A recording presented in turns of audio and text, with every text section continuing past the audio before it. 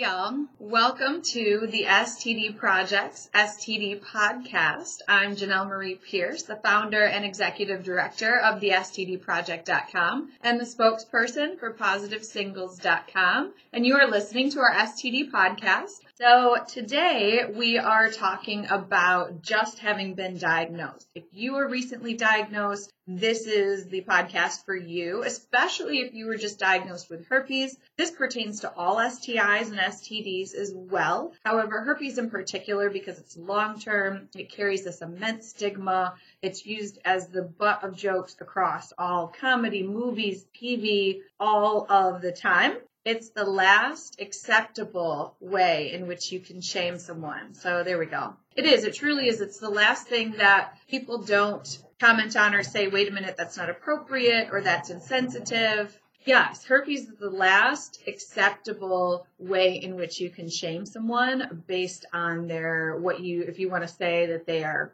trashy and slutty and dirty or promiscuous or a cheater or undesirable, damaged goods, all of these things are used when people are talking about having an STI or STD, and especially herpes, because it's like the punchline all the time. What happens in Vegas stays in Vegas except for herpes. Herpes is the glitter of STDs. That shit sticks around forever and you can never get rid of it.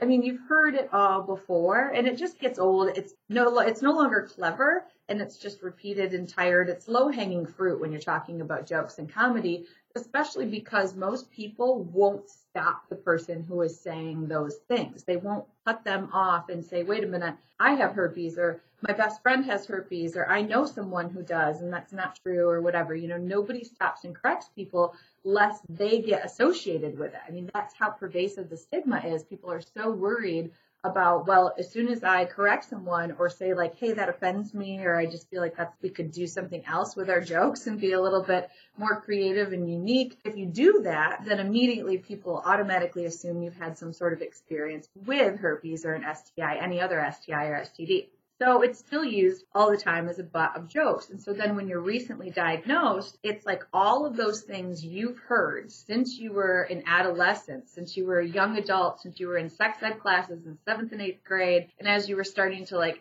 go out and party and be out in the scene and just dating in college and whatever, those all come flooding back in. Like, this is what everyone thinks about people who have STIs and STDs. This is what everyone thinks about people who contract herpes. And I never thought that this would be me. I never thought that I would be the person who has herpes. Like, I wasn't sleeping with the kind of people who have herpes. I'm not the kind of person who gets herpes, whatever that means. I mean, all of this stuff comes piling at you. And then you look online for resources, and some of the resources are super depressing. They're like, are coming out for the first time on social media, and so you see their very emotional sob story, and while that's actually really helpful because it helps people to know that they're not alone and other people do have this very highly emotional experience and this kind of trauma associated with this diagnosis and trying to share it with others.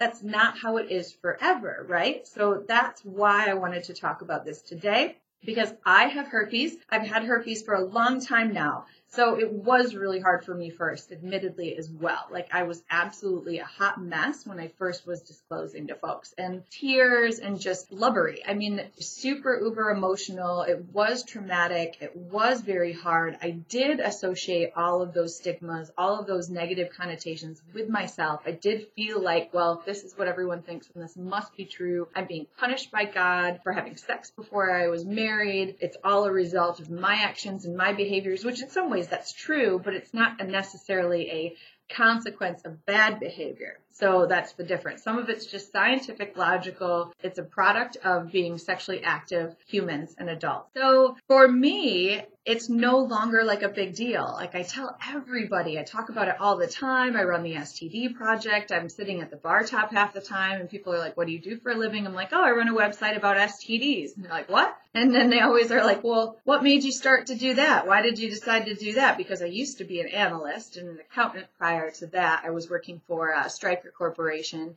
in their healthcare division as an analyst before I quit my job and decided I'm going to launch the STD project. And they're like, what made you decide to do that? And I'm like, oh, I have herpes. And it's like crickets. You know, everybody stops talking, kind of looks at me like, Oh, I've never met anybody who wanted to admit it out in public. We're sitting around a bunch of people at the bar, whatever. And it just elicits the most wonderful conversations. A lot of like educational, thoughtful, usually people have a story to tell me as well. Almost always somebody's like, well, hey, I have a question for you. And a lot of times I get pulled to the side later after sharing these things. People want to ask questions about like, what do you think about butt sex? And what do you think about, stuff that I'm not necessarily even an expert in. But people want to share whatever they're curious about, what they feel like they don't have an outlet for, what they have these questions and they might feel weird about them, that kind of thing. So that's where I'm going with the idea behind sharing that I have herpes. And I also, so side note is I previously had scabies and HPV. So technically in my lifetime, I've had 3 STIs that I'm aware of, maybe more, but 3 at least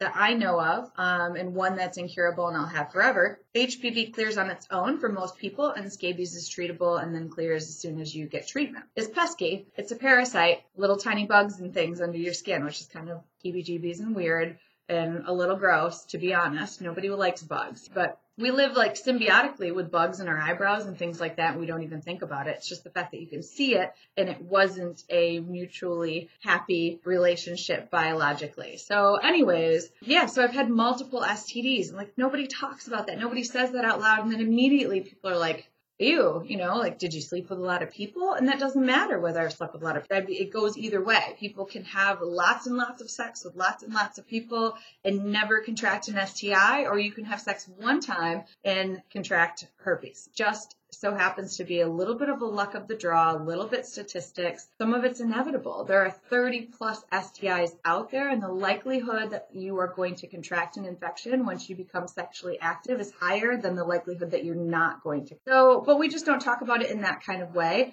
And initially you're scared. You don't know what to do. And I want to read, I just received, so instead of actually paraphrasing for you and how you might be feeling, because everyone feels a little different after a diagnosis. But the point with this whole podcast today is to talk about like there is a flip side, and eventually you won't actually care. Not really. If you have a long-term permanent infection, sometimes if you have symptoms, like the symptoms are obnoxious, they're pesky, and like you'd prefer not to have them at all. And that's how I feel about herpes outbreaks. I still try and reduce them, and I don't enjoy them, but that is basically the extent of where it goes. The rest to me is irrelevant, and I just don't care. Say what you will about somebody with herpes, call me a whore, a slut, trashy, whatever. That's just not how I define myself anymore, because I'm not embodying that stigma. I don't believe that about myself, and really I am the judge of how I want to feel about myself every given day. And so that's what I'd like to like put out into the world and give to you, is like there will be some hope and some positivity. In the meantime, you may be feeling like this. So let me read a message I just received from a reader, and that was this week. That's what kind of inspired this whole podcast.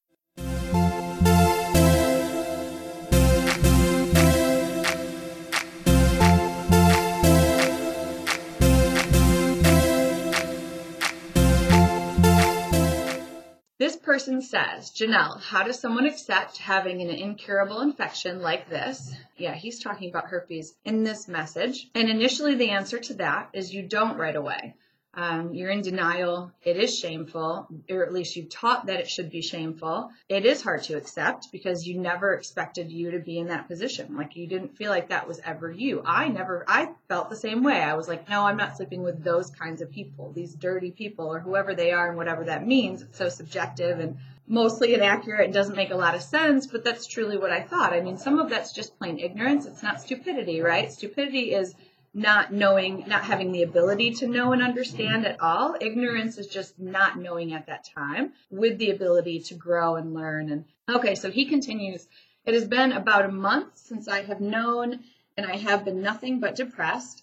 And that's understandable. It's okay to be depressed. Beating yourself up for feeling shitty about it is probably not going to do you any good. I feel like it's all right to embrace it, to sit in that frustration and that shame, that depression, that anxiety and fear. Sit in it for a moment. Acknowledge that that's how you feel and that this is where you're at this time, because later when you're someplace else, you'll be able to look back and be like really solid. Like, I was in such a place and I was like all up in the feels, in a really awful way. And then now I feel so different. And what a beautiful thing that is, right? So it's okay to be there, and it's okay. I mean, you aren't crappy for feeling crappy. We get this idea with social media that we should always be happy all of the time. Everybody's having these just wonderful lives. They're living their best life all the time. I even have a tank top that says living my best life. And I mean, some of it's positive and wishful thinking, but some days I just feel crappy no matter what. And it's not to do with having herpes. It's just like life and things and whatever. All right. So he goes on to say, I've barely been able to get out of bed most days, and I have quite often thought about suicide. So this will be a whole nother podcast talking about herpes and suicide and the thought process behind that, provide some additional links and stuff like that. So I'm going to sidestep that part of this for right now, but it's okay to feel that desperate and alone, but you aren't. You absolutely are not alone. There are so many people. Well, there are a few of us now. I guess I shouldn't say so many. There should be so many more who are out and talking about living with herpes, living with an STI, whether it's herpes or any other STI, HIV. There's all sorts of advocates talking about their life experience living with HIV, so on and so forth. Other infections as well, HPV too. So you really, truly are not alone, but it's okay that you feel that way right now. Just don't allow yourself to stay there. Know that there are other people. And if my message, what I'm saying right now and the way in which I'm saying it and my personality and whatever doesn't resonate with you, that's cool. There are other advocates. There are other people saying similar things in just a different way and sharing their story and their perspective, their angle and whatever. So seek them out. And I'm also going to share a bunch of resources and a bunch of links to additional advocates as well. So hang tight with that. Okay, and let me finish with this message. I just want my old life back. I feel like I can't tell anyone about this, and I don't know how I will be able to find someone who's accepting of this condition.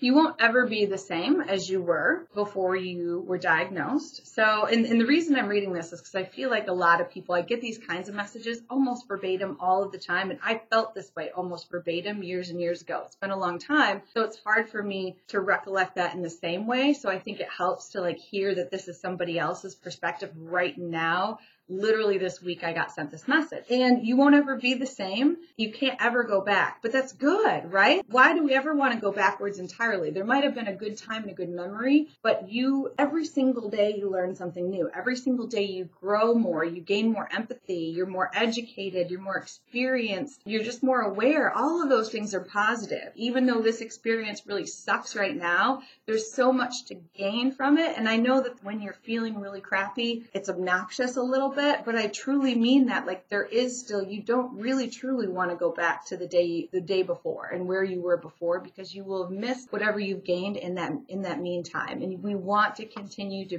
be better. If we stop growing, we might as well start dying. There's just no point. So let's continue to grow, right? And you will find someone. You don't know how you'll be able to find someone who's accepting of this condition. There's so many people who are. Most people don't really care. I mean, you will experience rejection, or it's possible that you'll experience rejection, and that sucks. That's a whole nother video. My goodness. Whole nother podcast. However, there are tons of people who it will be irrelevant to. The people who are really interested in pursuing a relationship with you and who really care about you for you, that's who is going to matter. Okay, so I always assumed I would get married and have kids, and this just puts such a roadblock in front of all that, and I'm worried I will never have another relationship or sex ever again. It's okay to be worried about that, and I understand. That's exactly what I thought as soon as I was diagnosed. I cried and sobbed that to my mom in the car. Nobody will ever love me again, nobody will ever want me, and none of that was actually true. Almost every single person I've ever been with has not had a single issue with me having herpes whatsoever, and like I said, I've contracted other STIs, and just most people really don't give an F, to be honest. And you can get married, you can have kids, all of those things. It's not as much of a roadblock as you think it is right now, and it's up to you a little bit of how much you want to make it a pause, how long of a pause you want it to have in your life, how much you want it to deter you. And it's okay if it does for a little bit. Like, don't beat yourself up about that. But after a little while, it's up to you to move forward or to try your best and to kind of put yourself out there and to risk that rejection. And what you're talking about when you send this kind of message and when you're feeling this kind of way is the fear of that rejection. And the thing is we get rejected for any manner of things all the time, and we rarely get to know why. This is one instance where you actually know the specific reason and it has nothing to do with you actually as a person. So that's actually kind of cool. But I know, again, like, it's not that wonderful to hear right now because you're feeling crappy, and that's okay too. So let's continue. I'm going through my second outbreak. I'm concerned I will always have this reoccur. Though I've read some people stop getting outbreaks after a while. Everybody's different. Your body's different. What treatment you use, what kind of foods you eat, what kind of health you're in, just all of your biology, which infection you have, where it's located, all of that can play a part into how many outbreaks you get, how frequently, and how severe they are. So there's no rhyme or reason, and you're just going to have to figure it out. But even if you got outbreaks all the time like I do, and now I get them a little less frequently because I am on preventative meds and things like that, even so, you can still have tons and tons of sex. You can get married. You can have children. I mean, you can do all the things. I assure you, I promise. So lastly, he says, I just want to go back to enjoying life how I was, but I'm not sure how to get there. I feel like I had my life set up so well to be pretty happy and carefree, and I ruined it by making one stupid decision. You could have made 10 stupid decisions and never contracted herpes. You can make one good decision. You can have sex with somebody and use all of the safer sex practices that are available to you, and you can still contract herpes. So beating yourself up like it's a stupid thing, even if you didn't use all of the safer sex methods that are available, I mean, the likelihood of you contracting an infection is so high, we're not normalizing it. We don't talk about it in that way. So that's why it feels like now you are the culprit and you're at fault, and this is a product of you being a bad person. And just none of that is true. I just want you to know, whomever you are, wherever you are, having just got diagnosed, like, you are not a crap person. There are so many of us who have herpes who are like, yay, I have herpes. Call me a slut, call me a whore. I don't care. I just don't care anymore. I mean, and that really will be how you feel eventually. I promise. And I just want you to know that you are not alone. Please don't stop. Please don't give up, and don't call it quits yet, because there's so much more for you. You're still the same person that you were, but enhanced a little bit with more empathy, more education, more awareness already as a result of your experience. And that makes you cooler and more desirable, at least in my mind. And I feel like that's worth some things. This has been a long podcast, and some of them are longer, some of them are shorter, but this was important to me to get out. I felt like this person's message to me was so indicative of so many other messages I receive on a constant basis every time someone is newly diagnosed. I felt that way when I was 16 years old. That's been a while now, almost 20 years. So it won't always feel that way. It won't take 20 years to not feel that way too. It does not have to take that long. That's why the advocates are out there doing this kind of thing like myself. Stick with it. You're going to be okay. I promise you. If you would like to listen to the uncut, unedited version of this and see the video as well, check us out on YouTube, The STD Project. Subscribe to the channel, like the video, send us a comment, let us know what you think. If you have a question, private consultations on the STD Project through the contact form. You can get a private answer from me, or you can send me a random message with a question, and then I may have an opportunity to answer your question on an upcoming podcast and video. So stay tuned. Find us on all of the podcast places. Subscribe. I think it's it's somewhere in the corner. Do the stuff over here. iTunes, Spotify, wherever you listen to podcasts, and check us out on YouTube, thestdproject.com, and if you're interested in dating with an STI, stdpositivesingles.com. All my love to you.